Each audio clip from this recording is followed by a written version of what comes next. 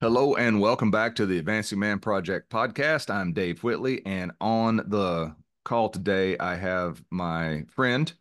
I'm honored to call him friend, Shane Weston from Australia. We've never actually spoken face to face No, we until have interacted until before, this yeah. call, but we've done a lot of back and forth on Messenger and some stuff like that. Shane runs one of my favorite Facebook groups for dads. It's Dads Assisting Dads, or the Dads Club, DAD Club.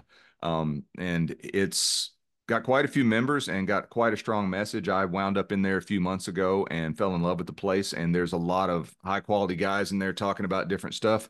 Today, Shane's going to come on, tell us a little bit about his background, his journey, and like it always is on this show, it's just a couple guys talking and getting to know each other better about things that are relevant to being a dad, being a parent, being a man, taking care of ourselves physically.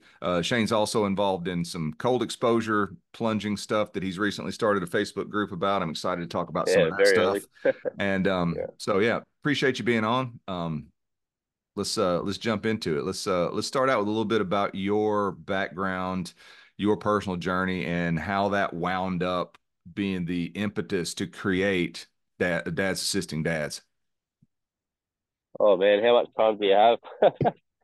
Uh, Basically, my driving force was obviously I started a dad's group because I just turned a dad. That was in 2020. But to know more about where the passion went towards going, that that leads back to my childhood. Uh, Basically, I my father was a driving force towards the thing because I lost him to suicide. Um, I don't know how in depth you want to go with that, but I don't mind talking about it. Just as a brief, I I went through a fair bit of a process with that, but I was more about I think I was about 27, 28 when it happened. So I was already on the way to start preparing myself in terms of mental health and everything like that. So I was dealing with my own process. Uh, so yeah, well, on my daughter's birthday, which is 2020 or 2019, I basically started the dads group, and the driving force was to provide housing area for men that were struggling as being a father because every other group, as you've probably known yourself, it's just been nothing but toxic.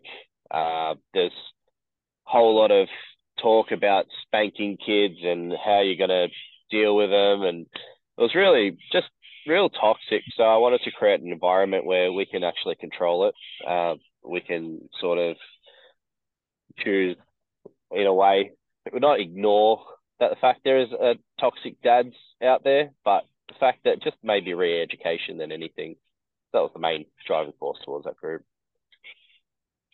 Yeah, and a lot of the other groups too, not just the stuff that you're talking about with the way that they treat their kids, but also from a mental health perspective. In a lot of the other groups that I've been in, there's a lot of the glorification of the dad grind.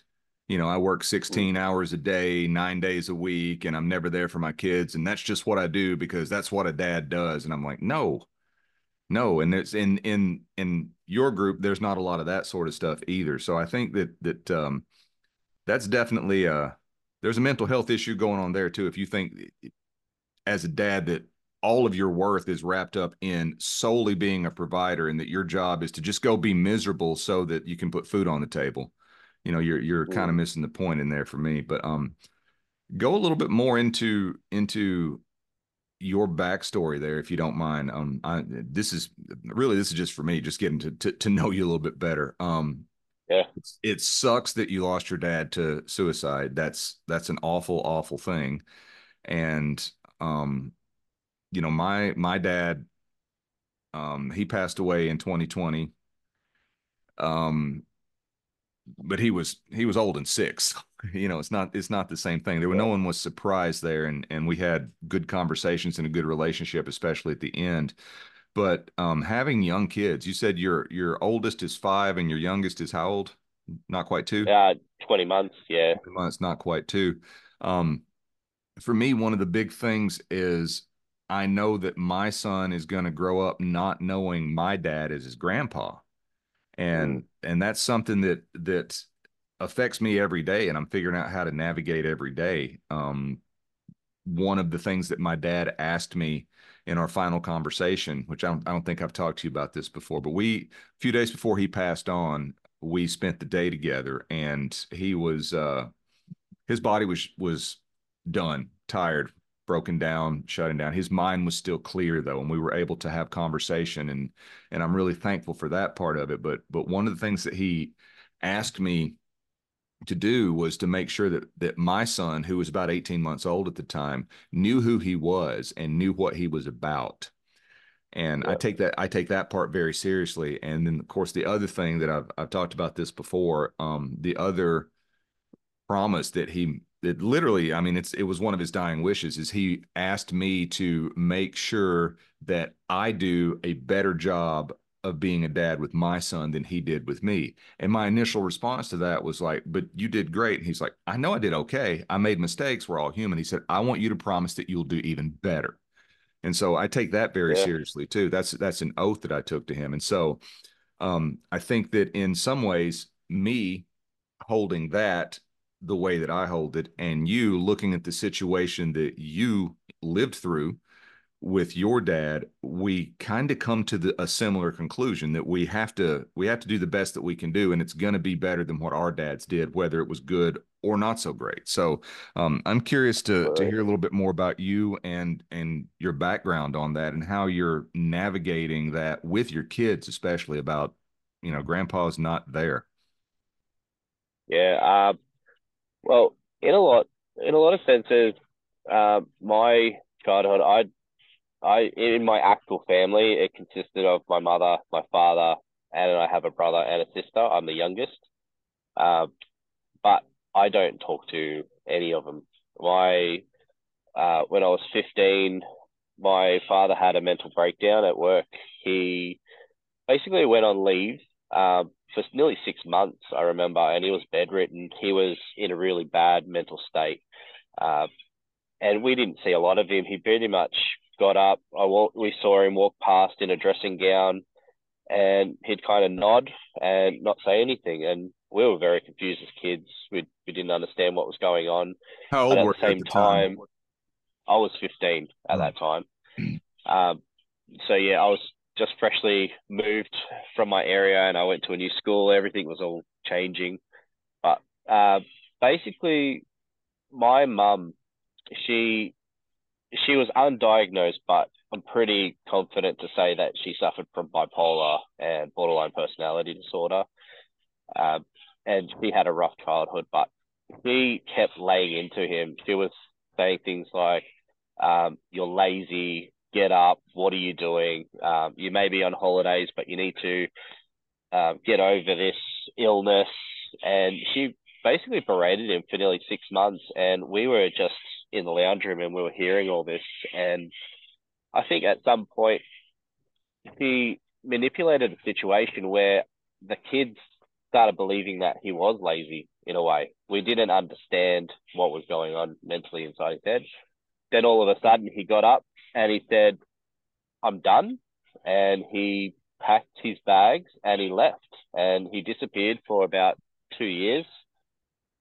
In that time, my mum filled all of our minds saying, he's a waste of space. He didn't want to be with us. There was a whole bunch of negativity, and I formed a small bit of hatred towards him. Unfortunately, I can admit that now. Um, and as I grew, he started getting a little bit better. He found a an old flame from when he was 18, and he tracked her down with a private eye, and he got his life a bit together. And then towards the end, it seemed like we had a good relationship. Then it fell about I think I was 21. I got diagnosed with acute myeloid leukemia, and then my life again spiraled out as life does. And he was there for me, but at the same time, I think there was a lot of triggers for me, and it kind of sparked still that sort of negativity towards him. which I actually look back at it now, and I honestly think it was from a form of parental alienation. Mm-hmm. And I think he understood that, and he knew that there was damage done. So he kind of kept his distance after I healed from hospital and everything like that, and then we kind of drifted apart. And then towards the tail ends, I got a phone call from my sister that I hadn't heard for in 7 years, and basically said that he ended his life. And everything that I had, all the anger, all everything that I had that built up around him just faded that day. It it meant nothing. It's not that I didn't have passion towards it, like all my anger and hatred basically left because that he ended his life. And shortly after that, I think it was a good 3 years, we had our first kid, and that's where the dad sort of spiraled in. The dad's club sort of planted the seed, and I wanted to make sure that other people had a platform to kind of talk about it. So how does that experience that you went through shape the way that you approach being a dad and the way you interact with your kids now? My dad, we had a lot of similarities. I I was diagnosed with depression anxiety. He was also diagnosed with depression anxiety, but he was manic depressive. So there were a lot of similarities in terms of social awkwardness, uh, the way he handled himself. I make sure that I don't do that in front of my children. I make sure that uh, if I'm having a bad day, I don't bring them down. I don't add the drama for them. I want them to feel emotions and pain and all that like everyone else to grow. But at the same time, I try and instill all the things that I don't think I had as a child. And that's the kind of driving force that I have towards the group and towards being a father is the fact that it's almost like a mantra. Just what would my father do, and then try and do the opposite. That's basically Yeah. my big plan towards it all. Yeah. Um, I'm assuming that there was not a lot of it was not greatly encouraged to express emotions in that environment when you were a kid. Not really. That I mean, my mother, he was very negative, but she allowed a platform to for me to express myself. And that turned negative. That turned me into being basically a little shit as a kid. I was rebellious.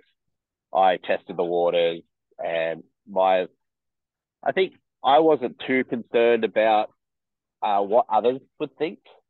I think I came more of a I don't care what others think. I'm going to do it anyway, Mm-hmm. and that turned into a big rebellious stage. But now that I've grown up and my mind has matured drastically since I was a child, I can start seeing little similarities. Even though my kids are really young, I feel that I can almost see if their mindsets are going towards like a negative, peaky aspect.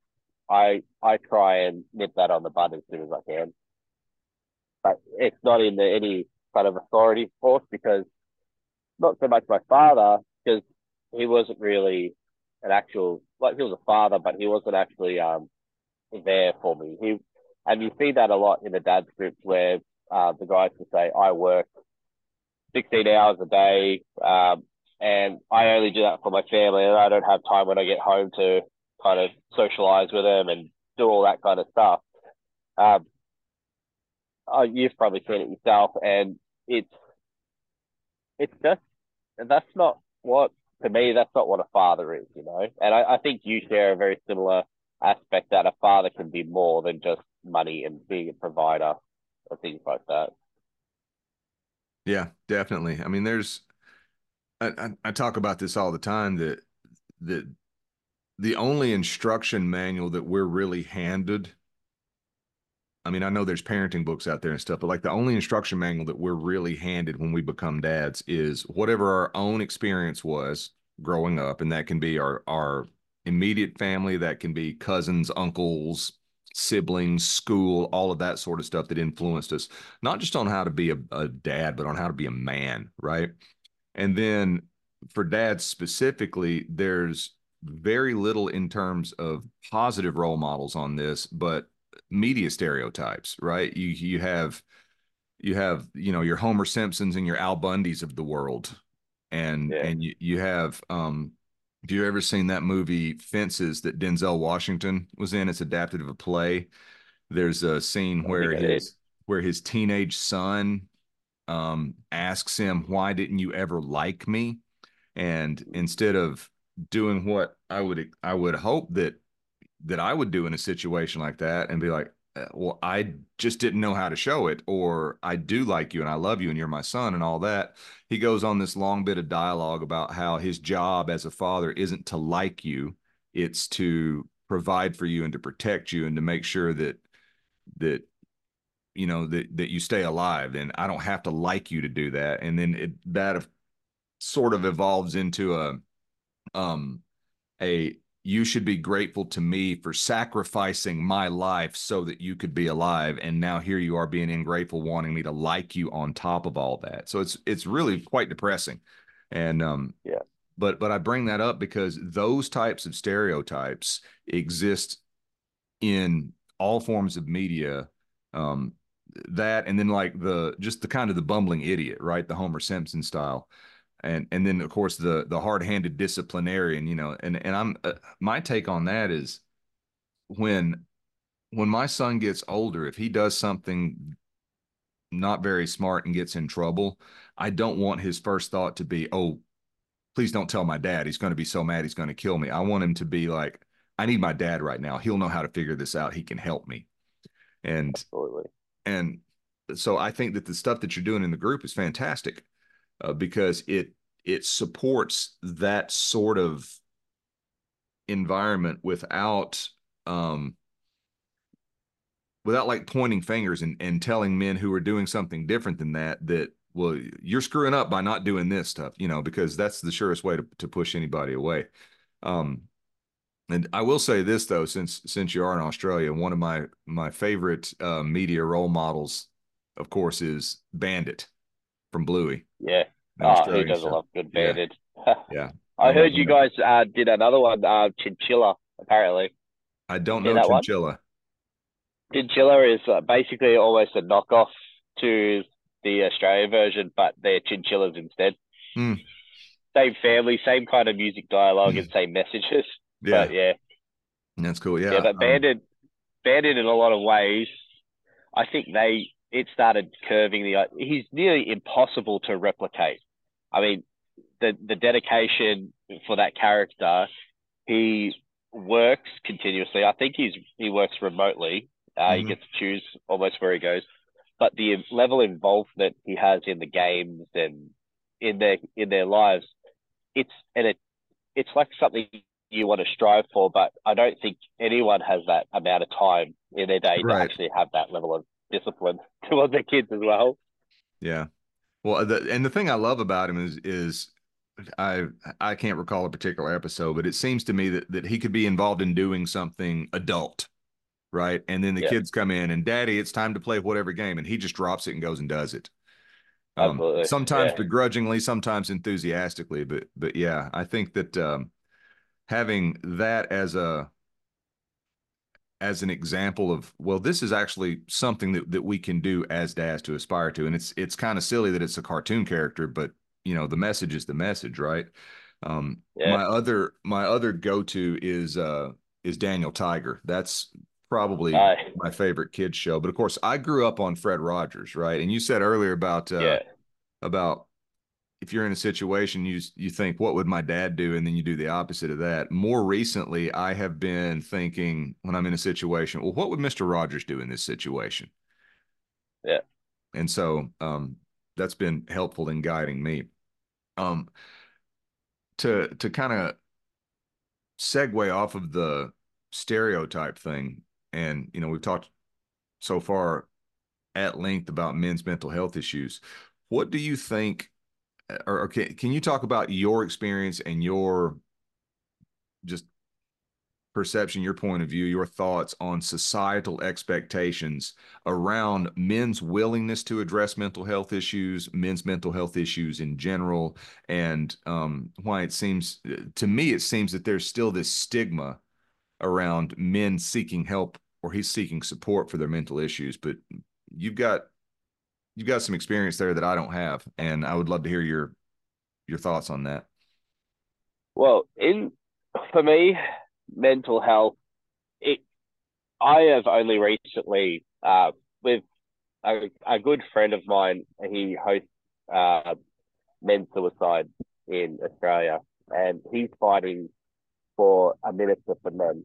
But because I've had involvement talking with him, he has started to explain that it's not all mental health. That is not the main reason why we have such a stigma. It can be situational distress as well.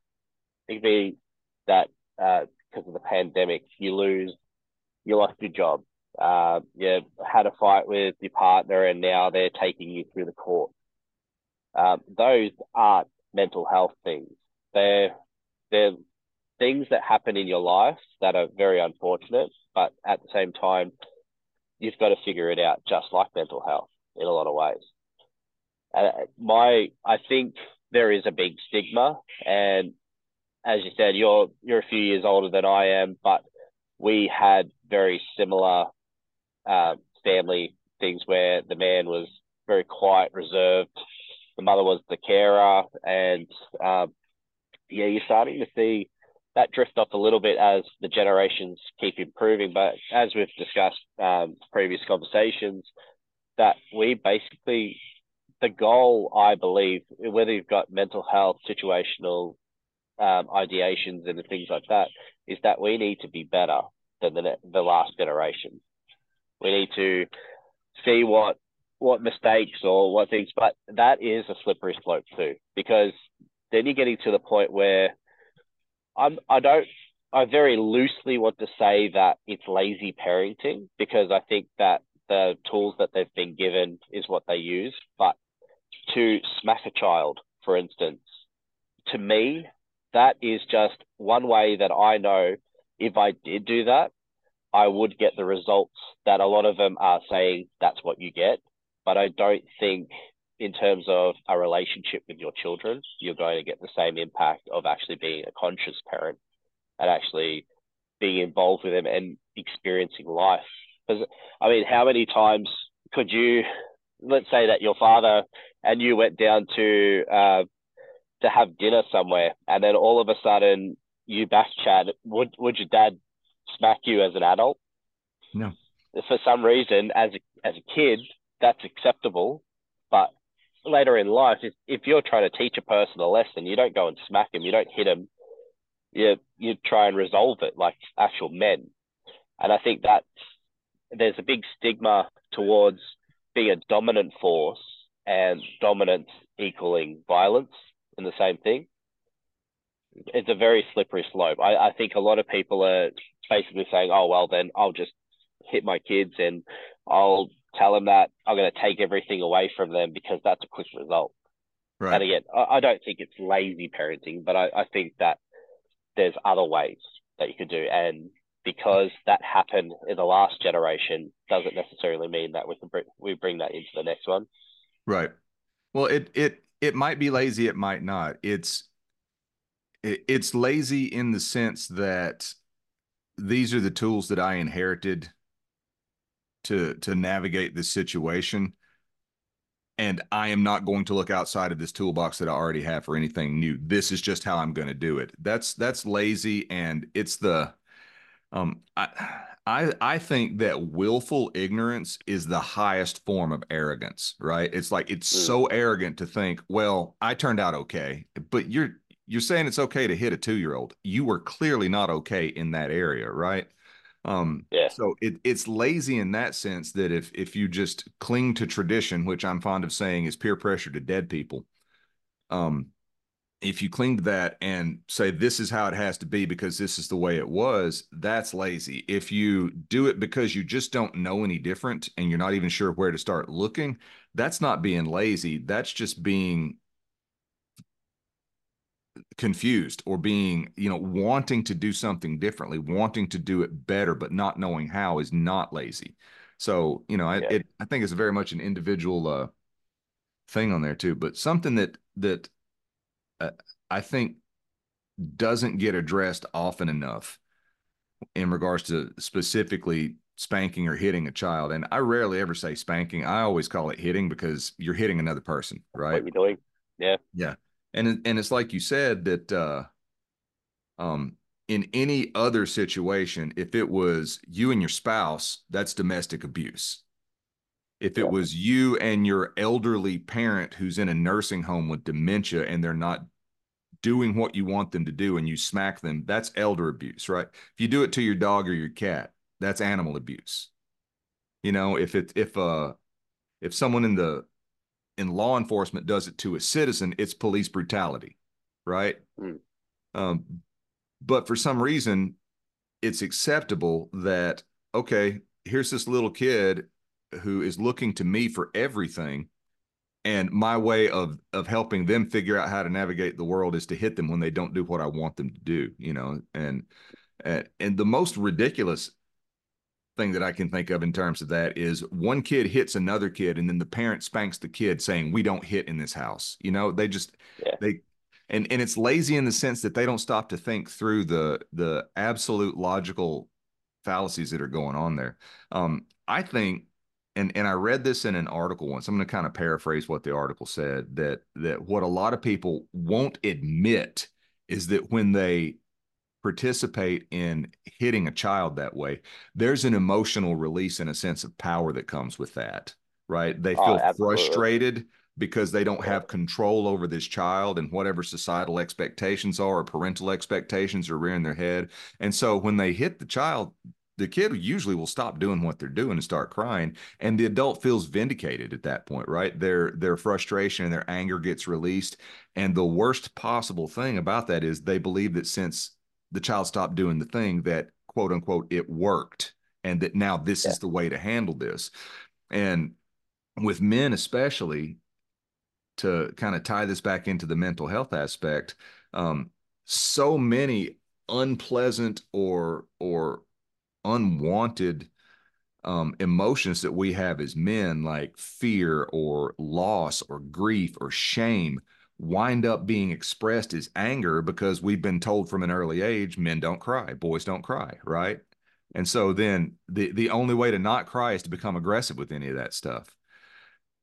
And so, yeah, smacking a kid around for not doing what you want them to do is it just doesn't make sense if you stop and think about it. Well, that's the thing. Is like I don't know how many you've seen with the smacky, and I try to monitor the smacking conversation because that's a very popular one. A lot of people have various different thought processes towards smacking a kid. But as you said before, there is a level of release for the frustration. And that, in a sense, a lot of people say, oh, it's just, it's just a light tap on the bum. Like, and you could demonstrate and it wouldn't hurt. But the fact is, psychologically, you're doing that in a public space. Uh, it's really demeaning the child as well. But on top of that, is that you're creating this environment where it's got to be based on the level of your aggression, isn't it? So let's say, I don't know, kid chucks a tantrum at a shopping center. You might pat him on the bum that time, but then child runs out on a road and almost gets hit by a car. Your adrenaline's already rushed. You don't know how to express it, so you actually give him a more firmer smack. So the degree of thing is based on how you're feeling for the day. And a lot Mm-hmm. of people are justifying, oh, it's just it's a light tap. Like I never go further than that. Well, you haven't been put in that situation yet, have you? Right. You're playing with a really dangerous thing. It's like being in a boxing match and you're feeling other people, but then all of a sudden the actual fight's going to happen. Your emotions are going to be driving, and this is the quick solution. And you really want to send that message home. You're going to be a little bit harder on your smack, aren't you? Definitely. And I Yeah. sometimes compare it to the idea of let's assume that we're in a monogamous relationship with our partner, um, and we're out somewhere and we decide, hey, this other person's cute. I'm just going to go smack her on the butt and flirt with her a little bit. Is that okay? Yep. I mean, you didn't do Yeah. anything, you know. It's Yeah. just it's not enough to matter. Pat on the bum. But like emotionally, what is that? What does that set up? And it's the same sort of thing, you know. I think that that that same sort of thing is a justification that a lot of men who are addicted to porn will bring out too. You know, well, it's just porn. I'm not hurting anybody. But Hmm. is that true? You know? Yeah. I think everything has a degree of extremity towards it, and that's basically what we're doing, isn't it? It's we are because if you look at the word masculinity, power, aggression, and not in terms of being violent and such, but just being a more powerful body than a female body, you have to have a little bit of restraint as well. Mm-hmm.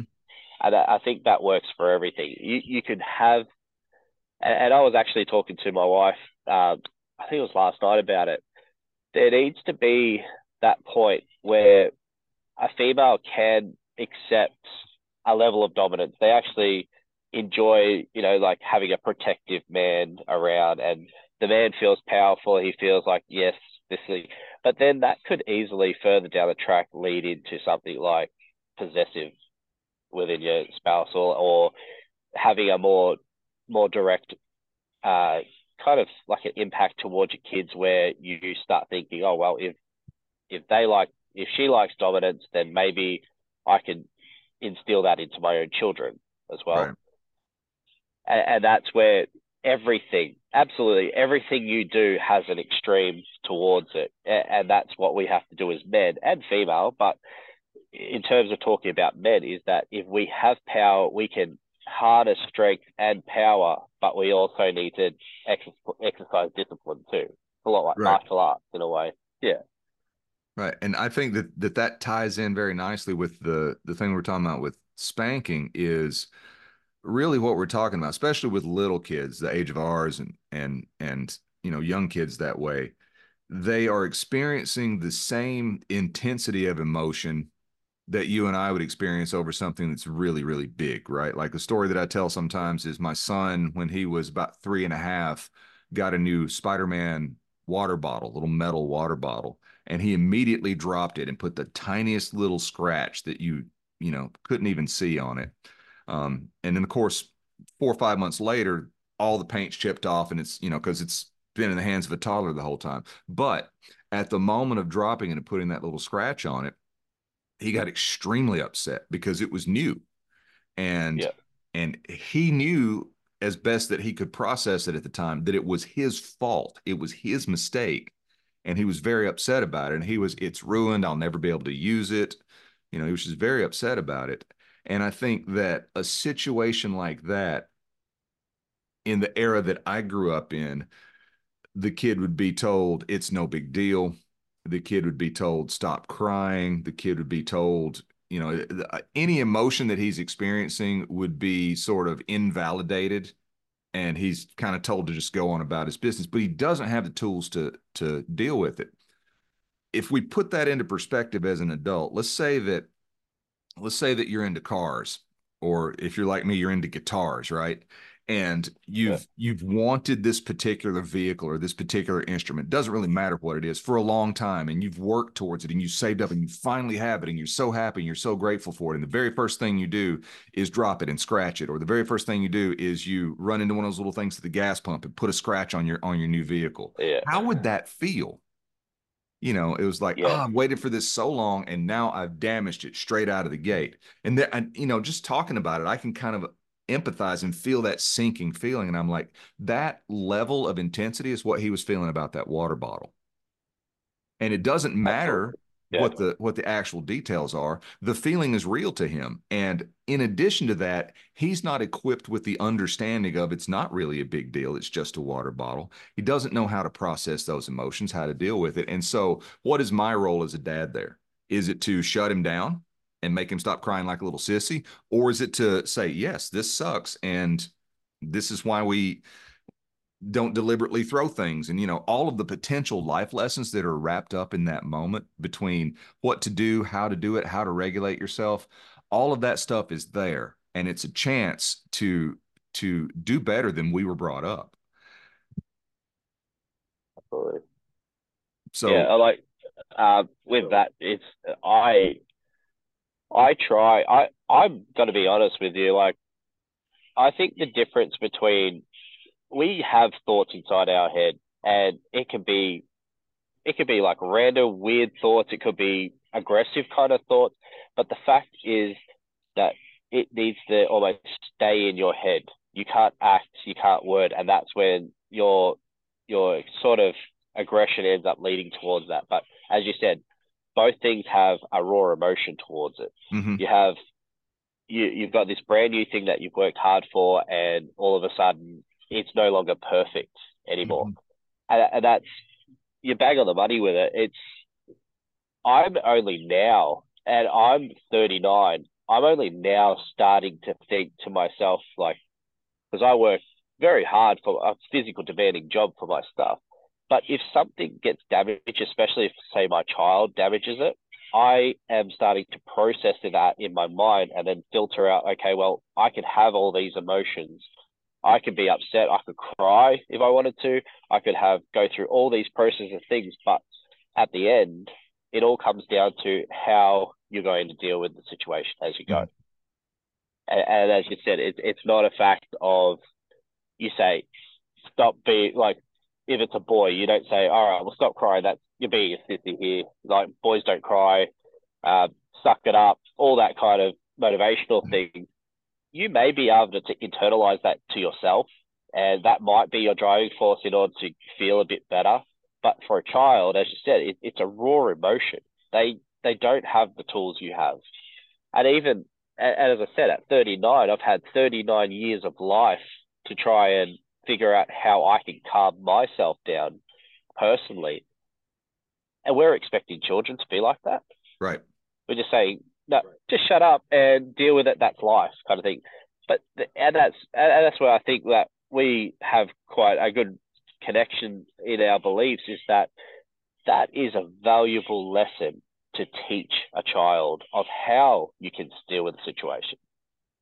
It's not just shut up. It's just like, all right, well, let's analyze your situation. All right, it's an extreme. You've you've damaged your bottle. Okay, is it still usable? Yes, it is. Okay, so that's a positive. Does can you still see the picture? Yes, you can. It's still a physical thing. You can still get your benefit from it, and start figuring out ways where you can find solutions towards it. It's not Yeah. just because it's a small dent and now it's broken. It's you throw it in the bin kind of thing. Right. Because I don't think you'll do that with a guitar, would you? If you No. accidentally scratched it, No. no. No. And Especially if it's like a Les Paul or something like that. yeah, that's funny you say that. I'm literally in view right over there is my Les Paul. So, Yeah, sitting right. on its stand. And I've actually, I may have swung too far in the other direction on it recently, but like my son comes in my office here and if he wants to fool about on my guitars and stuff, sure, let's do it or whatever. Um, but I'm at the point now, I'm like, if he scratches it, is that a big deal that it's scratched, or is it kind of cute that my son, this scratch came from when you were 5 years old? And, Yeah, you know, that's right. and, but I've had the guitar since, 1988. So it's got it's been a little bit beat up, Yeah, um, but that whole idea of expecting a child to navigate an emotional landscape that's new and very intense when the role model themselves, the dad or the mom, is not able to do it themselves. And the go to is yeah, just like, well, because a lot of times what I think is being said there is like, when I was a kid, I wasn't allowed to express myself the way you are right now. I'm not comfortable with you expressing this, so I need you to just shut up because it's making me yeah, uncomfortable. And now I can dominate. I can attempt to feel better about my inability to express myself as a kid by shutting you down. There's that, it's like that paraphrase from that article I was talking about earlier. There's a sense of vindication that goes along with that. And that's why we call them generational cycles, right? I mean, it's just stuff that we're inheriting Mm. and passing on, often without even stopping to think about it. Um, so to that point, what are like the biggest challenges that you have or that you see in the group that men have as a dad in breaking those generational cycles? Well, in because I do have, I'm obviously in other dad groups too, so I'm not trying to say that we are the best. I'm just saying that we are putting those things in motion. We're asking, and I think a lot of dads are actually prompting other dads about a different way of thinking too. And it's very refreshing, but we're in no way perfect. And I don't think, well, I think the last time we had about 54,000 people, not everyone's going to be on the same wavelength. Sure. Everyone's, and, and I think, I don't know how it ended up working, but it doesn't bother me either way. But I think we're about 80% American, pretty much in that group. And I don't know a lot about American culture, but I do know it was very military driven. And a lot of people do have that pride, and maybe their father was in the military or their grandfather was in the military, and that level of discipline has tried to pass down. But I don't know if that's a societal thing, but in terms of our group, I see a lot of that. It was like my father, he served this country, and I want to instill the same morals and beliefs. And the way that they learned how to learn about their morals and beliefs was being put under stressful situations, and they're basically saying, "This, you've just got to jump in and you've got to figure it out." And that's what I think a lot of the dads in other dads groups, and again, it's not just America, it's a way of believing for a lot of dads. And I think the stigma has come to that point where you basically say, all right, well, I don't care. I'm just going to do this to my child. And that's how I was raised. And that's how it is. And that's when you're saying that the generation thing has to be better.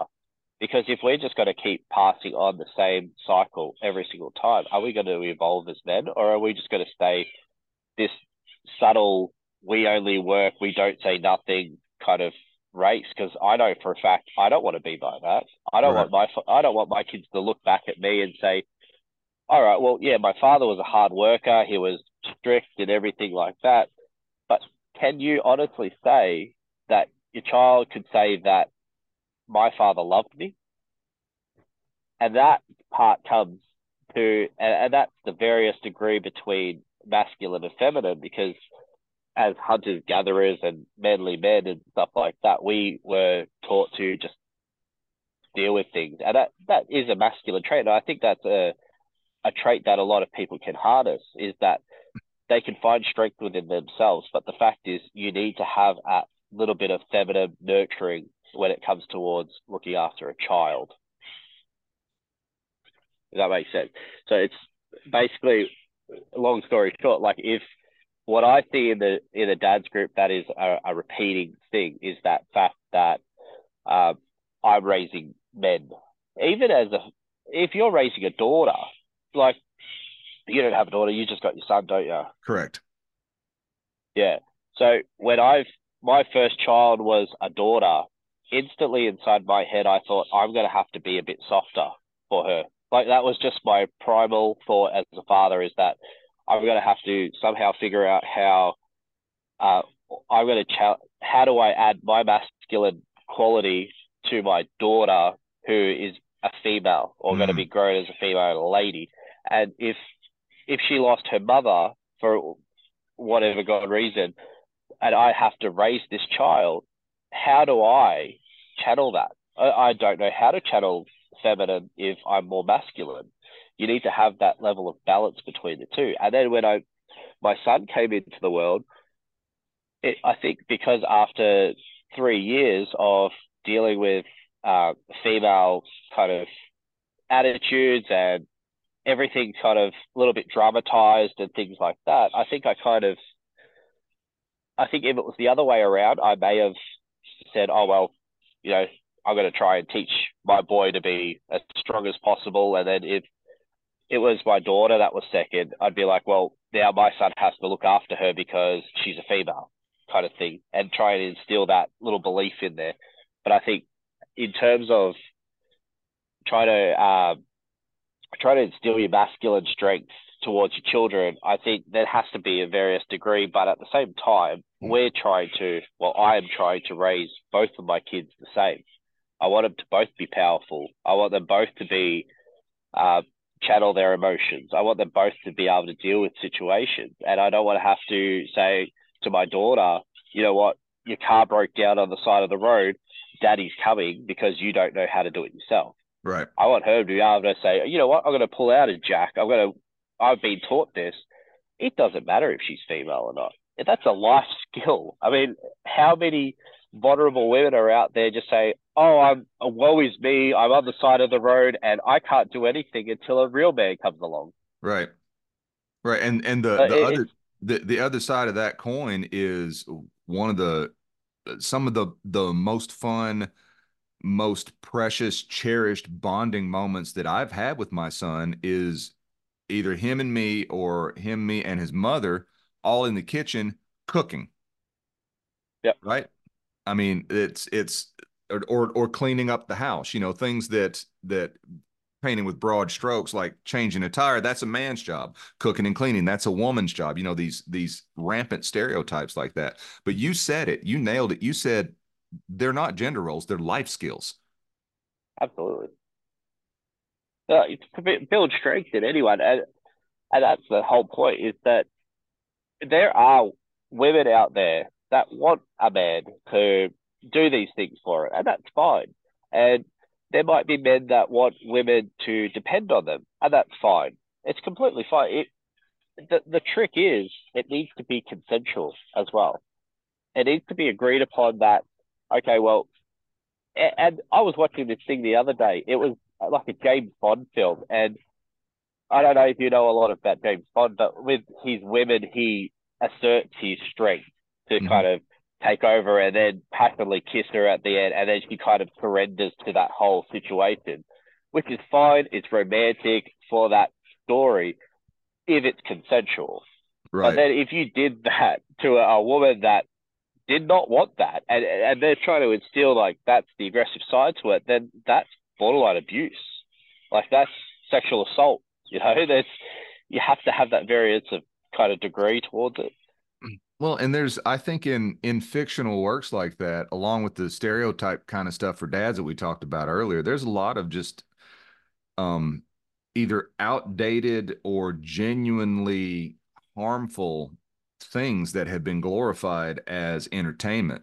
And the thing that I thought of when you were talking about that with James Bond, yeah, everybody loves James Bond, right? I mean, he's Of course, yeah, I mean, wild what's and not to love cool about and that? But we also have to realize that's a two-dimensional representation of a character, and that's not the way that we actually live our lives. The yeah, the the thing that made me think of though is in fairy tales, like in Snow White and like in Sleeping Beauty, if we think about that for a minute, you've got this woman, this girl, this young girl, woman, whatever age she happens to be, who is rendered unconscious through some magic spell. And the way yeah. that she is woken up is some random dude comes out and kisses And her gives her a kiss. complete. And Yeah, I'm like, what does that teach? And it's a fairy tale, it's an entertaining story, and I understand that it's meant to parallel the hero's journey of the hero goes out and recover, slays the dragon and recovers the prize, and I understand that completely. But in detail, what it's teaching is that it's okay for a guy to try to make out with a girl when she's unconscious. yeah, And what yeah. does that That's say right. about Because consent? your magical kiss is gonna heal everything. Yeah, She's been waiting for it. she's Yeah, been it's waiting a for it. She real needs it. bad message. Yeah, yeah. Yeah. So, Well, that's there's. the other thing is like there's I don't know if you've seen the old and new Mulan. You remember Mulan with the girl and she's trying to save her family's honor, and she cuts her hair and she pretends that she's like Mhm. the boy. Yeah, The first one, she was very masculine and everyone was ridiculing her and she was trying to strive up and be into a man's world and adapt and everything like that. But then you find the second one, she's she settled after the war, and now she's like this perfect being, kind of perfect feminine sort of side to it. They completely changed the genders, and then I found out that the first one was written by a man, directed by a man, and the second one was directed by a female, and you can see the various differences between the two. And I think that Milan message, that was kind of broke the barriers with that whole fairy tale thing, is that okay, well, yes, she's female and everything like that, but she can pose as male, she can do male things, Mm-hmm. and she ended up being like this. She saved the world pretty much as her own heroine, not waiting for some kind of heroine guy. And that's the thing, is that there was a heroine guy, but they didn't focus on that part. Right. And that's a lot of those lessons, like that whole unconscious thing. And I think it was Shrek as well. Shrek had the similar style where she was preparing. She set the flowers up, and she was all like preparing her, like seeing if she looked good for a captor and everything like that. It was Right. absolutely ridiculous. Yeah. Like, what are we actually instilling in our children with that? Yeah. And and Beauty and the Beast is another example, right? Yep. And Yep. that was a very dominant role too. Yep. Yep. Um, I think, yeah, I think that there's misconceptions or misassignments of for both masculine and feminine, but I tend to talk more about masculinity on when I'm having these conversations, because masculinity is it my opinion on it is it's an energy. Yeah. Masculinity itself and femininity as well, it has to be, because they're the opposite ends of the same spectrum, but it's an energetic thing, right?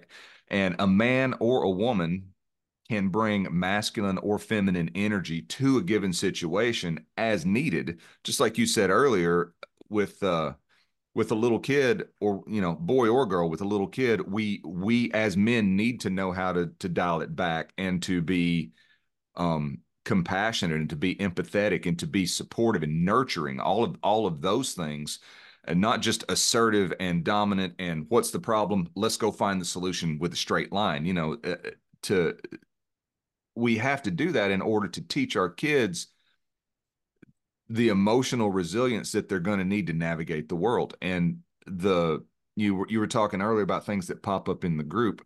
One of the things that pops up in a lot of the groups, I don't know that I've noticed or paid attention of it popping up in the Dads Assisting Dads Club, but when we start talking about being compassionate, being understanding, meeting, a 4 or 5 year old kid where they are and helping them understand their emotions and to regulate it.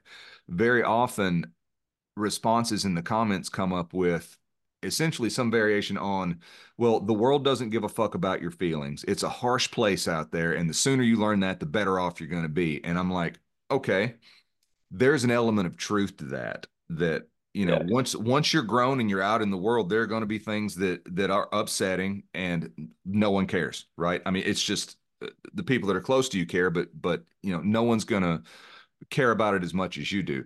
So is the best way to prepare a child for that to expose them to that at age 4, or is the best way to prepare a child for the harshness of the world, to allow them to experience the emotions, teach them how to regulate that within themselves, so that then they can go out into that world and make it less harsh? They can go out and Yeah. be the person who Absolutely. cares about someone else. And that's my thoughts on it. And if we think about how that would then affect mental health as a whole, if there were more people who could be compassionate, be empathetic like that, I think it falls on us as men to demonstrate that. And I'd love to hear your thoughts on that. Well, with that, it's yeah. There's a whole lot of the feminine and masculine degree. It's I think, as you said when we first started chatting, it it has to do, like, you don't have that manual when you're born or raised. You're not given this book. We have books, we have parenting books, but it's not like oh, everyone. This is the guide. This is the Bible to how to be a masculine father in a child's life. If you don't do it this way, you're going to have messed up children. Like, there's nothing that is like that. Everyone, even the experts, have various degrees and different changes in the thought process and everything like that. That is what gets me, and what I've noticed, and it's not just fathers, but it's men in general, is that, do we have guides? If you broke down and said, okay, if I had to define what the definition of a masculine man is, what would you say would be classed as a trait for a masculine man? I'd go maybe loyalty, and I would go maybe to a point of aggression, but not. It's more like the passion, the drive to do that. It's not like being forceful against a woman or anything like that. There's strength. Our body strength is a lot. Our muscle density is a lot stronger than a female. Like, the protected side to that. But does that mean, all right? So they're masculine traits. If we all agree that that is it, does that mean that a woman can't have those traits? Does she not feel driven in a career? Can she not be assertive towards certain things as well? And that's the point, is that so many men are that driven to try and find those labels, where those labels don't actually really matter. They mean shit. The fact of the matter is, we are all human. We all live a human experience. We are all dealing with every situation the same. It If you want to be a masculine man, I think the most masculine thing a male can do is the things that generally most men don't want to do. And it seems to be in those groups, and all men groups and things, is that they don't want to be empathetic, because they think empathetic is being weak. Right. They think that having that level of emotion, or going through their trauma as a child, because as we said, if you smack a child, generally you've been smacked yourself. And then they say, oh, there was nothing wrong with me, but you're smacking your child because that is the reaction that you were raised yourself. You're Mm-hmm. passing that generational thing towards it. And that's what I get to, is that there needs to be kind of like a range between what defines as a masculine, but it needs to stop at a certain point. It needs to get to a point where it's like, oh, only men can do that. Because Right. that's how we get dominated government, men top heavy in the masculine side, and then it ends up hitting things like um, like wars and stuff like that. Do Mm-hmm. you? I asked you a question, and I asked my wife the other time. Do you think if we didn't have, in the 60s, we didn't have that feminist raise up against their rights, they didn't get to vote and everything, do you think we would have wars if it was a mainly female driven government? I, I do think that we would still have wars because we You think will we still? all. I do, and I think that's because there will always be people who fundamentally, at a deep core value level, disagree with other people to the point that you are so wrong. I'm willing to take your life and your land over it. I don't think that's I Pride. think that's a human trait, not a male or female trait. However, Yeah. I think that I said earlier that masculinity and femininity are energy, and we talked sometime about like, I don't know if you remember the post that I made in the group a while back with the clip from the book, and the person had gone in and it was the character in the book, the critter that cares, and he was upset, and it said, I was sad, I wanted to cry, but I didn't, I was brave. And someone had gone in and marked out, I was sad, I I wanted to think I do cry, remember so I that. did. I Yeah. was brave and I cried anyway. I think You that caused a lot. You got a lot of flack for that I too, did didn't get a you? lot of flack for that. Yeah. Yeah. And I would proudly do it again. And I would Yeah. love to have someone who was giving me all of that heat to come on this show and debate this face to face, man to man. And I haven't found anybody that's willing to do Absolutely. that yet. But, No, of course not. but the idea of just that energetic expression of masculine versus feminine, I think that if the political landscape, instead of being dominated by men, was dominated by women, that war would still exist, absolutely. But I think that it would be a much more covert, much probably it would be equally lethal to people everywhere, but it wouldn't be presented in the same way. I don't think that there would be, jets flying over dropping bombs. I think that it would be more like, let's poison their water supply. Yeah, some I more think that, sneaky tactics. yeah, and and I think that that is how the shadow side of masculine and feminine energy are expressed, right? You said something earlier about masculinity and aggressiveness, but not in a negative way. I tend in my own thought process to refer to that as being dangerously aggressive versus being very assertive, right? Yeah, Assertive is I'm yeah, going after the thing, but I'm not hurting anyone when I do it. Aggressive is I'm taking out everything that's between me and the goal. Fuck them, right? And that's yeah, my interpretation of it. I think that feminine energy being what it is, um, being I don't want to say soft and imply that that means that it's weak, but more fluid, right? yeah. Or Um, pliable. pliable, yeah, soft in that sense. That I think that if war were a feminine dominated activity, which again everything has aspects of masculine and feminine, that it would be much more like the news reports that we would hear wouldn't be that bombs went off and blew up city blocks in some country somewhere. The news reports would be that everyone in a 3 kilometer radius died because they were poisoned by water or gas or something like that, and it just happened and no Yeah, one saw it coming. yeah, I think it'd be much more yeah. covert And like that's that. well, that's the same kind of conclusion I had with my wife, and she said straight off, she would think that there'd be a certain amount of women out there that are like that, and obviously there's female serial killers, and they have that intent.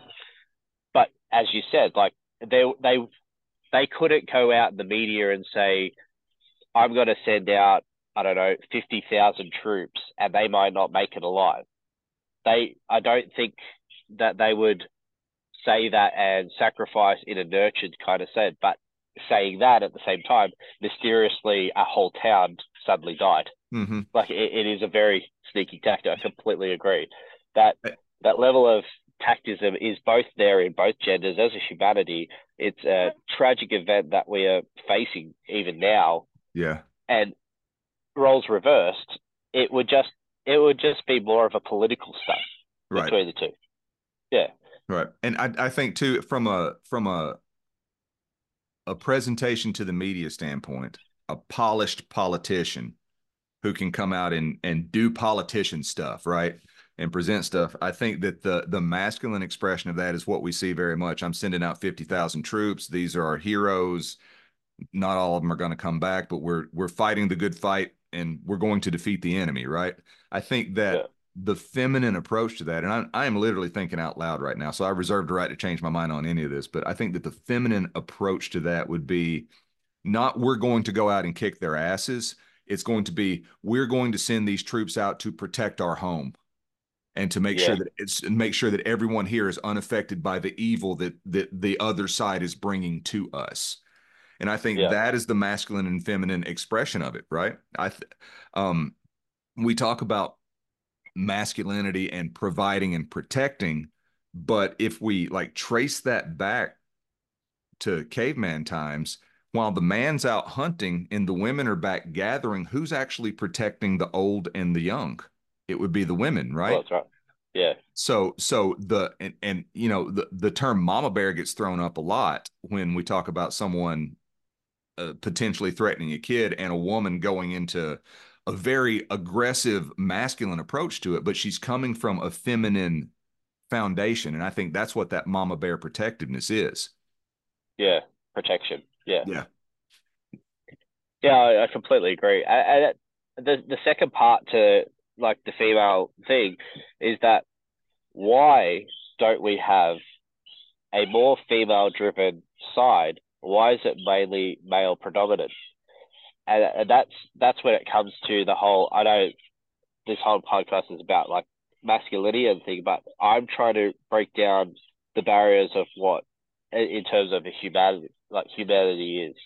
And if we I think there's either two degrees towards why we don't have more females in that kind of role. Is that one? I don't, and again, I'm thinking out loud. I reserve the right to change my mind, but That's the whole I show think right with a there. yeah, but I think that with a female, I don't think that they will come across as making those executive decisions that are going to sacrifice a lot of lives. And as you said, I think, but if you mix the two together and you had more of a 50-50 balance between man and female in a government role, I think that any government would run a lot smoother because you need to aspect, you need to put that whole protective, yes, we're looking after our family thing, that whole female energy towards that to calm people down and say, okay, well, this is a tragic event. But at the same time, you need that masculine energy that's going to go ahead and actually make some change into the world. And that's what I think, honestly, is that there's there is a level of egotism with masculinity is that the fact that uh, I honestly think that the reason why we don't have more female is either two things. They're either extremely afraid because they'll do a better job, or they're so egotistical that they just want to prove that man is the more superior human towards the two. I Yeah. can't think of any other degree between the two. Yeah. And it's probably a blend of both if we, really start Yeah, analyzing it like that. yeah. And that's what I mean is that but we're so focused, even as kids. I don't know, you're instilling really good beliefs in your child, but I don't know if you've ever noticed if your boy's at a playground and there's a girl, and if she's trying to do something, he'll be like, "Oh, well, I can climb that," and then there's that level of the energy where a man's like, "Oh, I can compete with you with that. Hmm. Like, I could do that better. I could jump higher. I could do that kind of thing." I think that still is very relevant into today's society. Hmm. We look at each other and we say, "Oh, well, I'm better at doing that. Well, I'm better at doing that." But cohesion and balance is what is needed between the two. Definitely. And We and that's when it comes to like feminism in terms of the 60s and stuff and rising up. I think it was needed. I think that they needed to make an example and say no females are there. But what were men doing before all that? They were going into war. Boys were going into war like as like 7, 8 years old boys, and they talk about oppression. What was that part before it all suddenly happened? We dealt with a lot of things, but the thing is, in terms of the male aspect, is that we just accepted it. We just let it go, and we didn't stick up like a media or a thing like that. And that's why a lot of it's just basically, I don't know, it's kind of long winded, but it's almost like we are in competition with each other. But in fact, it's we couldn't have a strictly male world and we can't have a strictly female world. It's right. our biological impacts of creating children and everything like that and breeding and as a humanity, we need both. Even if the females are saying, "Oh yeah, but we could have children without fathers or anything," but you need sperm Yeah. at the bottom end. You need sperm. You can't recreate that right now. Right. Yeah, Yeah. it's just a funny one, and I think it just brings you back to that playground where boys are stronger, boys can climb more, or girls are more empathetic, and that's the problem I think where it leads into like toxic masculinity is the fact that you try to prove that your race is far superior, but in Right. the long run, it doesn't mean shit, does it? Right. Right. Um, and fortunately, I have not had that experience with my son, um, in any sort of interaction with a little girl. The only Yeah, times that that sort of stuff has come up with him is when it's been a kid who's younger than him, regardless of their gender. And he will, or older than him, and he like, that kid is faster than me and can climb the thing faster than me or stronger than me, but I'm younger than him, or I'm littler than him, or he's bigger than me, so that makes sense to him. And him being in the middle between he can play either side of that, is what I'm saying. I am yeah, fortunate in that he has a cousin who's about a year and a half older than him that's a little girl, and she's a very assertive little girl. Yeah. Her parents have been very much, yes, you can do this. You're Yeah. strong and you're capable. And so his his initial exposure in a peer group to a girl was a very strong-willed, very dominant type of little girl. So I think that um, the influence that that's had is definitely in there. But yeah, talking about boys and girls is just not something that I mean his friends at his preschool that he goes to 3 days a week.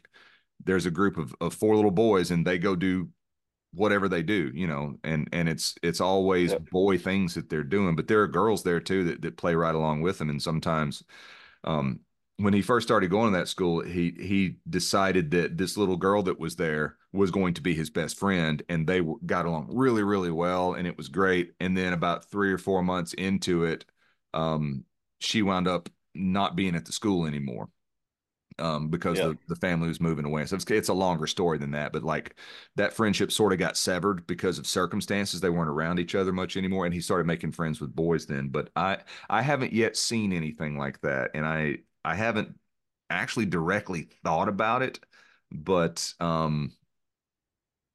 as far as I know, just from the way he acts, he doesn't really see boys and girls as being, girls do this and boys do that. It's more a matter of just that's a girl, and he's figured out that the plumbing's different. That boys have a penis and girls don't, but Yeah.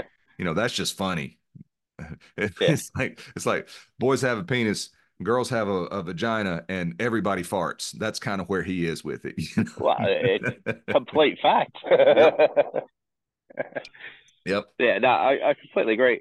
But there's got to be a point in his life when he's got to go, and there's got to be a girly girl that has a Barbie doll and doesn't want to play monster trucks or doesn't want to Hmm. play what he's used to because he was playing with the boys.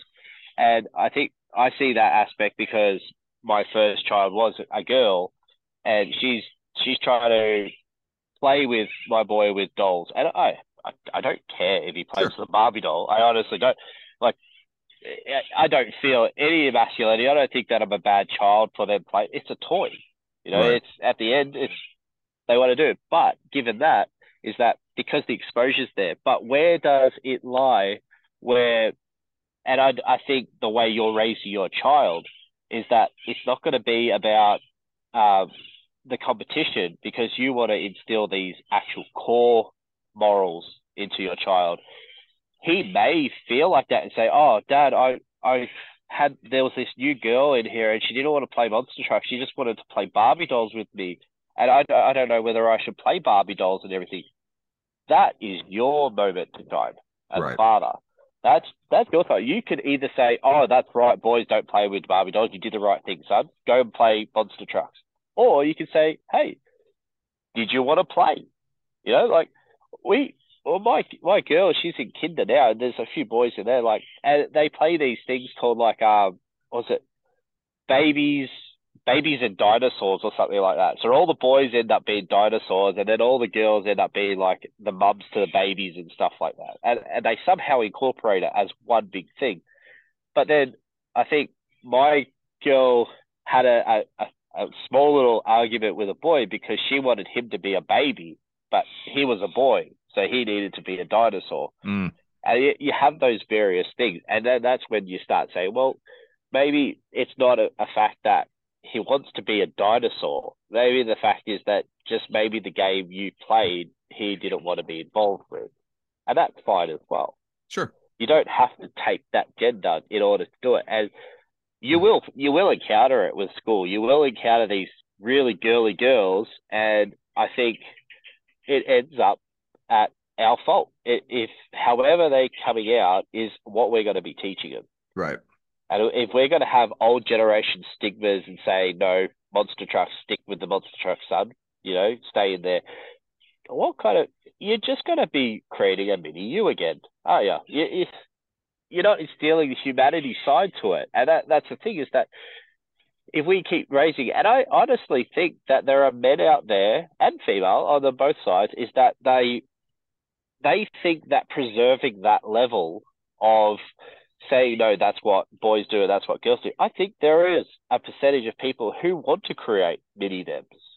They Sure. want to be able to say, you know what, no, this is my belief, and I'm going to instill that. Does that seem fair? That to me, that almost seems like if I was religious, I want my children to be religious. You're looking at the aspect of spiritualism, but at the same time, they might not agree with God's morals. They might go onto a more Buddhist side. Hmm. But the fact is that you are instilling your core belief. They're taking what they can with it, leaving the rest, and then they carry on with them. So even if everyone believes in like a Christian God and you believe in a Buddha, you're still spiritual, aren't you? Right. It just depends on what aspect of spiritualism you are. They all roughly have the same kind of morals towards them. Don't kill people, live life, and it's all great. But the fact is that some people want to create mini thems. Yep. And I don't think that's fair for children, personally. I agree with you But completely. I mean, yeah, none of our kids asked to be here, right? no, And so, we didn't ask to be here either. right. And so whatever was forced on us was forced on us, and whatever we force on our kids, we're forcing on our kids, but no one's asking for any of that stuff, Nope. right? So Yeah. yeah, it's to me it's much more important to assume the role of the guide and and to I almost always answer questions with questions that get my son to think about what he's asking rather than just give him the answer, you know? Right. Yeah. And I think that And that that's a brilliant side to it. yeah. Give them the option. And if it's wrong, who makes that wrong? Is it determined it's wrong, the decision, because you say it's wrong? Yeah. Or like, and that's the thing is that if you have a child, they say, oh, why is the sky blue? And you say, oh, because it's some kind of molecular, I don't know, chemical compound into the sky, and that's why blue is. That doesn't make it true. It just means what you believe what it Right. was. Right. And there could be new evidence next week saying, no, it's blue because of this. And then Right. you'll be like, oh, no, no, no, I was right because that's how I was taught. Yeah, Well, and that sounds a little absurd to say it out loud, but there are people who are actively right now, as we're speaking, are actively engaged in arguments on the internet about whether the earth is flat or round. oh, yeah, for sure.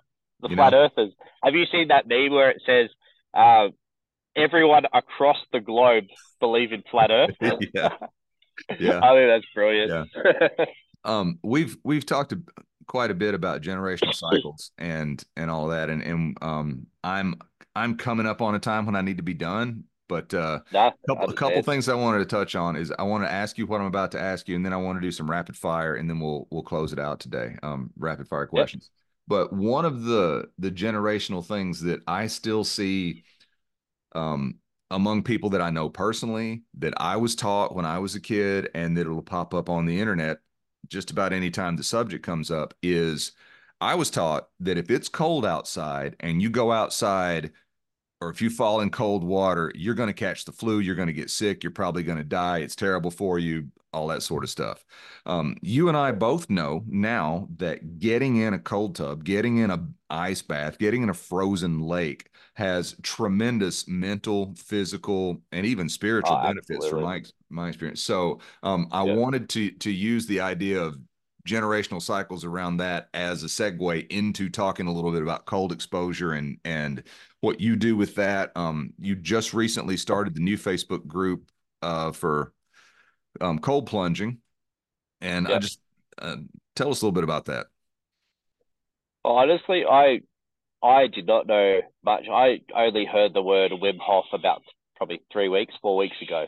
Oh, okay. And yeah, like I've known him as the Iceman, but I never took any note to it. Like I had no no connection towards cold. It was actually a new guy that started at my work, and he goes through all of it, and that's what the other admin that was in there, and he was showing me like all these clips and sending me things, and I'm like, shit, yeah, this is kind of like a spiritual set. And I've always loved meditation and walking and all that, and I think it's great for the mental clarity. But the cold exposure, man, that is a completely other world, isn't it? It really is. I I have been on medication and antidepressants since I was about 15, and that's create all sorts of issues with like liver and all that kind of things that come in connection with it. Not to mention that you're dependent on it as well. But cold exposure, I'm actually looking like putting your body under a level of stress and then handling that stress inside of that has been absolutely amazing in the last month. And I'm only starting to just touch the sides, but the group idea was to have the community of people backing you up, because it's obviously if you're going to go into like 2 degrees, even sub-zero degrees, you're going to want someone there in case something happens, Yes. and it can be that level of dangerous and hypothermia and all that. But the fact that everyone, as you said, everyone has this belief that you can get sick off it, and people are going into saunas and they're going into an ice bar and then jumping into a sauna and they're going into an ice bar. To most people, mixing that body, like if you think about it, like a lot of people would say, oh, that's an easy way of creating culture inside your body and you're going to be getting sick from that. In the last month, I have not been sick once. And my mental clarity has been pinpoint. I Before I even take medication, I'm actually my next goal for next year is to actually go medicine free in terms of mental health aspects. I honestly think that if I keep going with cold exposure and doing breath work and everything like that, I'm not going to need anything.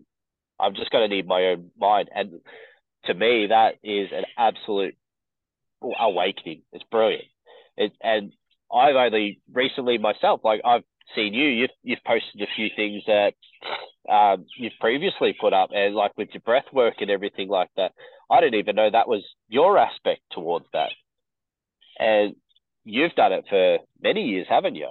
Yeah, I first got involved in the idea of intentionally exposing myself to cold probably 2008, 2009, and I was doing what I learned was called cold water dousing. You would just get a couple of big in the States they're 5 gallons. I don't know, probably what 20-ish liters Yeah, buckets, and I the would big leave them buckets. out Yeah, and fill them with water to leave them out. And then, if ice formed on them, that was even cooler. And you could break those. And you just pour them over you, and you stand there and you do some breath work, and then you're done, yeah, right? And then eventually, um, this entire story would probably take an hour to tell, so I'm just going to hit the high points of it. Eventually, I ran across Wim Hof, and I actually ran across his information, or I noticed him for the first time Christmas of 2013, so like 10 years ago. And my mom passed away early December 10 years ago. So 10 years ago at this time of year, I was grieving the loss of my mom. And I saw Wim Hof on television, and he was talking about um, his experience with his first wife, the mother of his older yeah, kids, who was I want to say she was schizophrenic. I'm not 100% sure, but anyway, she took her own life, and yeah, he had always been into these spiritual things like that, but that the healing of that grief was part of his journey in developing a more systemized approach and challenging himself with the cold and all that sort of stuff. So it really spoke to me as I was watching that. It was at my in-laws' house, and it was Christmas night after everyone had gone to bed. And I was just watching TV, just processing as a grown man my first Christmas without my mother on the planet. So the short version of the story is all the books that were available, I ordered them. The online course, I signed up for that. There was only one online course on his website at that time, and started doing that stuff. And in February of the following year, I went out and tested myself in a lake near where I lived. The water temperature was 33 degrees Fahrenheit, so just above 0 Celsius. I got one of those little thermometers like you would drop into an aquarium and put it in the yeah, lake to yeah. to get as accurate a representation as I could. And the air temperature was, what was it, like around 20 degrees, so -6, -7 Fahrenheit. It was freaking cold, right? Wow. Yeah, And I didn't realize until after the fact what a horrible mistake I had made, because I wasn't ready for that. I like grooving on it, and I got the endorphins. I'm in the water. Actually shot it, and it's on YouTube. Um, got all of that, and the video is great. But when I got back to my car, everything that happens after started happening, and I couldn't move my hands. I couldn't get warm. I was shivering, and I'm like, I still have to drive home, and I might die in this car, is how I felt. So Yeah.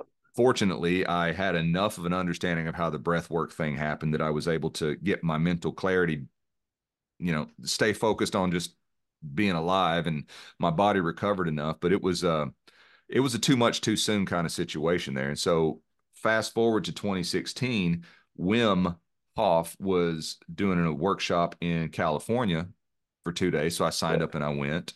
And I found out then that um, between doing the online course and doing that workshop, that qualified me for the first American instructors course, which happened in early November of that year. Went and did that, and it Yeah. was me and about 30 other people that spent a week in a cabin in the mountains of Colorado. And, we went and got in the lake, and we had to make sure that we were walking quietly so that we didn't upset or spook the moose that were nearby. Yeah. Because if they turn around and take off running, they don't care what's in front of you or in front of them. Yeah. And climbed a mountain with them. It was phenomenal experience. And it was only this year that I let my instructor certification lapse because I'm really not doing anything with it anymore. I would do a couple of workshops each year to justify paying the yearly licensing fee or whatever. But I'm like, I know the stuff. I can teach a workshop on this if I want to. It's just a matter of, am I going to call it a Wim Hof method workshop? And I'll give credit where it's due, but Yeah. I wasn't doing it as a professional. But I do have that experience. I've been doing it pretty diligently for the past 10 years, and happy that you invited me into that group so that I can meet other people who've been doing it a long time and also help people to avoid doing the kind of stuff that I did in the lake that day. Yeah. And I'm hoping that you like I haven't really I found that one that you had when was it you bet that rail spike in the Yeah. cold. I watched that one. That was brilliant. But I think like, I might add more of your things because I think you said a really good message in terms of it between mental clarity and strength towards Yes. it. It's quite amazing, really. And I think things like that, even the group is a local thing. It's a community driven, but the fact that you're in it is awesome. It is that you could bring a level that no one else can kind of bring towards that as well. I appreciate And that. the experience, yeah, definitely like the experience that you have towards people that are just like going like tomorrow. We're actually, I don't know if you saw the post, but we're gonna get a whole bunch of Santa hats. I got a portable ice bar, so we're gonna go to a beach on the side of the pier. We're gonna get those buckets that you were talking about. We're gonna fill it with water, and everyone's gonna bring like a bag of ice. So all the people that haven't had it, we're gonna jump them in there. They're gonna have about 2 to 3 minutes. They're gonna experience what 2 degrees or whatever we can get it to and open up more people in the community to experience it.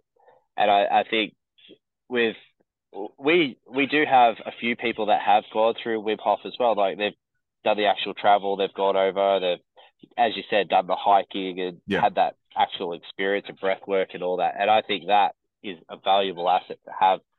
But just in terms of like the basic level of being introduced to it, I it is so good towards mental clarity for me that I instantly want to show everyone else. I want to bring everyone else into it. And if that, and it's not, again, it's a humanity thing. It's female, male can do it. It's not a masculine thing, but it is a good way to segue your your way of being a masculine. Like the fact of dealing with a situation, a stressful situation, and Hmm. even Wim Hof, he did that desert thing too. Yes. So, and he was applying the same methods to the cold, to the heat, without. Yep. And I thought, what? He lost about 5.2 liters of water or something like that doing it, but he was fine. He Yep. had. He said he had a few coffees before he went, and then he off he goes. Yeah. That's amazing. The resilience of the body. It is. And I think that um, to kind of bring this back around to masculine, feminine energy that we were talking about earlier, there's my Instagram feed is now littered with people who are doing cold plungers or doing ice baths or whatever, and usually it's some younger guy and he's kind of ripped and he's like doing a lot of chest beating and showing how Uh, hardcore he is getting in the ice. Um, and that's fine. yeah, That's not my experience at all. My no, experience is it's almost silence. It's just for me, I have to baseline myself. I have to get extremely calm in order to meet the yeah, force of the colt. And when I do that, I'm able to, it's not even endure or withstand, it's just connect with it, right? I think that that bringing that very fiery rah rah kind of hardcore masculine energy to it will allow you to get in the cold, sure, yeah, but it also it becomes an obstacle to overcome or a problem to solve, and the only obvious solution there ultimately is get out of the cold, right? That's yeah, the solution. The way that I think about it, the way that I approach it is when I get in the cold, it's to connect with the cold and to connect with a deeper level of myself that that environment of being in the cold facilitates. Because when I'm in, if it's cold enough and I'm in the right state, like if it's below freezing air and the water has ice in it and I get in it, initially there's that pushback physically. But then after 30 seconds or so, I go into this calm state that I was in before I got in. Like I've deliberately calmed myself, and my thought there is like, okay, I want to be one with this. Nothing else is coming into my mind. Like I'm not thinking about, you know, paying bills or whether or not, what we're having for dinner or getting the oil changed in the truck or anything like that while I'm in the cold. It is one of the purest places to connect with my own essence that I've ever been able to find. So it truly is a meditative thing. And I think that the very much like the dads who work all the time and then come home and yell at their kids and spank them when they're misbehaving and then they grow up so fast. I think that is one way to approach both things, but I think that the okay, I'm going to sit down and connect with my child. I sit down and I connect with the ice. I want to be yeah, present in the moment. What is this moment revealing to me about myself? And yeah, how in the case of, being a dad, what am I being revealed about myself that I can now utilize as a tool to help mold my son into a better person? absolutely. I 100% agree. Like, but do you meditate without ice? Yes. I, I've done it I reckon I've probably done it for nearly about 8 years. I have not had that level of quiet of the monkey mind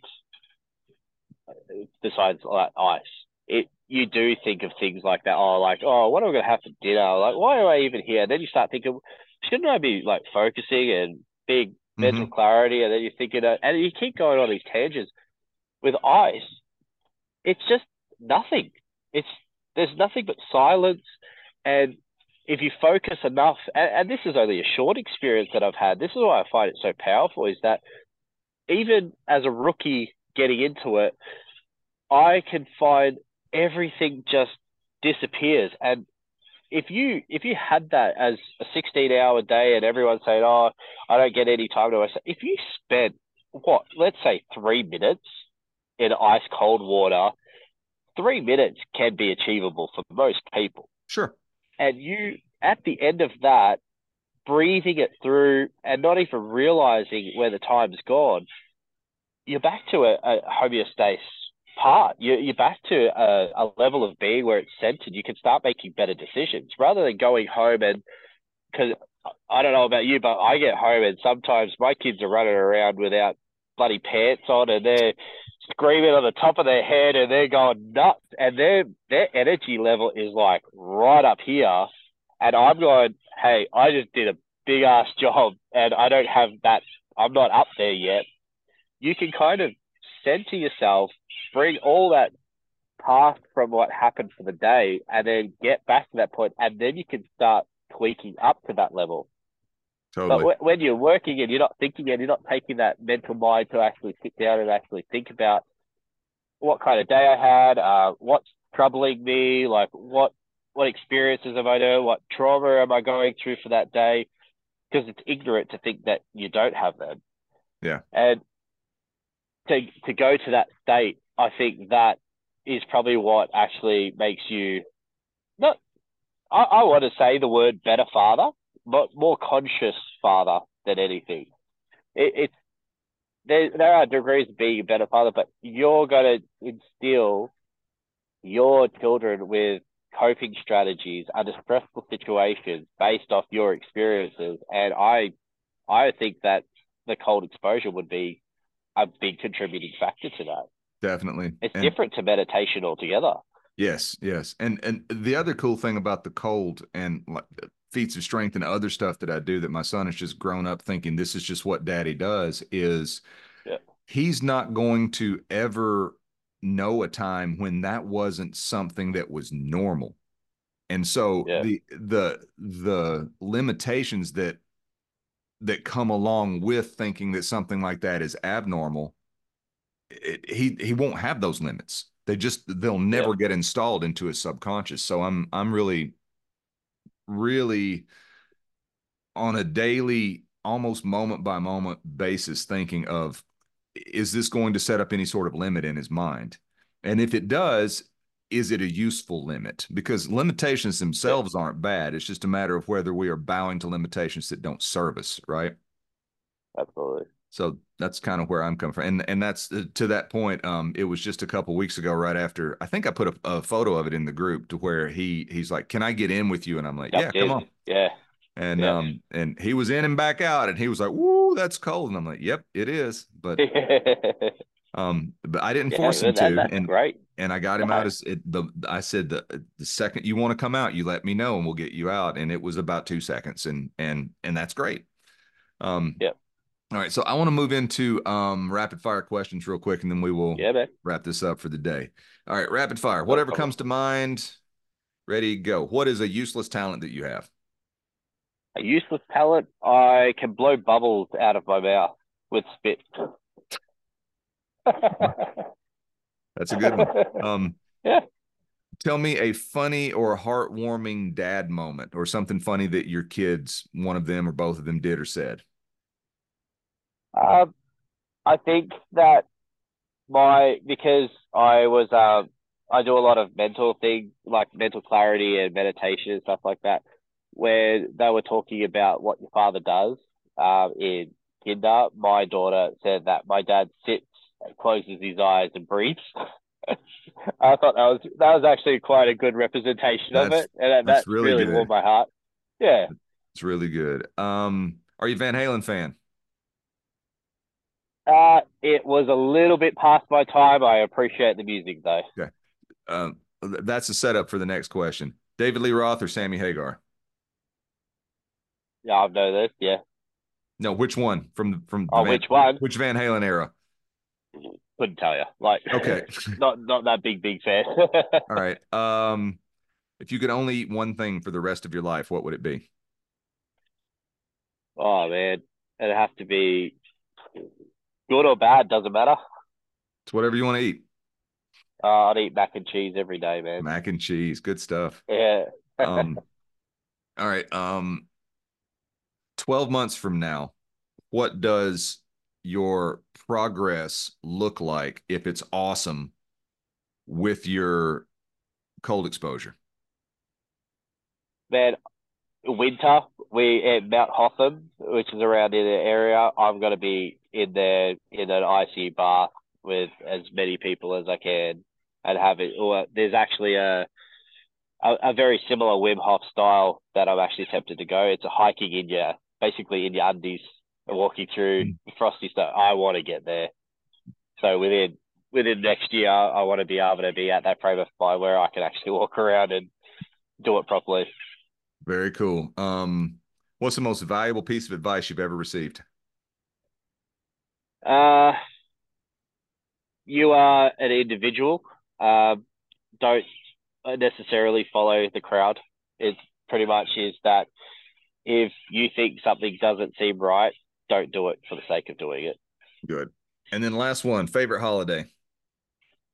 Favorite holiday summer. Man, it's weird because I do like heavy metal and I like to listen to heavy metal, but once summer kicks in, for some reason the station turns to like punk, lighthearted, everyone, and I actually quite enjoy because summer in Australia is fucking hot and people are irritable and they're their true selves and it brings out the best and worst of everyone. And I think people can't fake that. And I think that's the most honest time of the year, I reckon. Well, even holidays, but given that, it's Christmas here. So summer Right. is our Christmas. So it all falls into the whole summer Christmas area. Cool.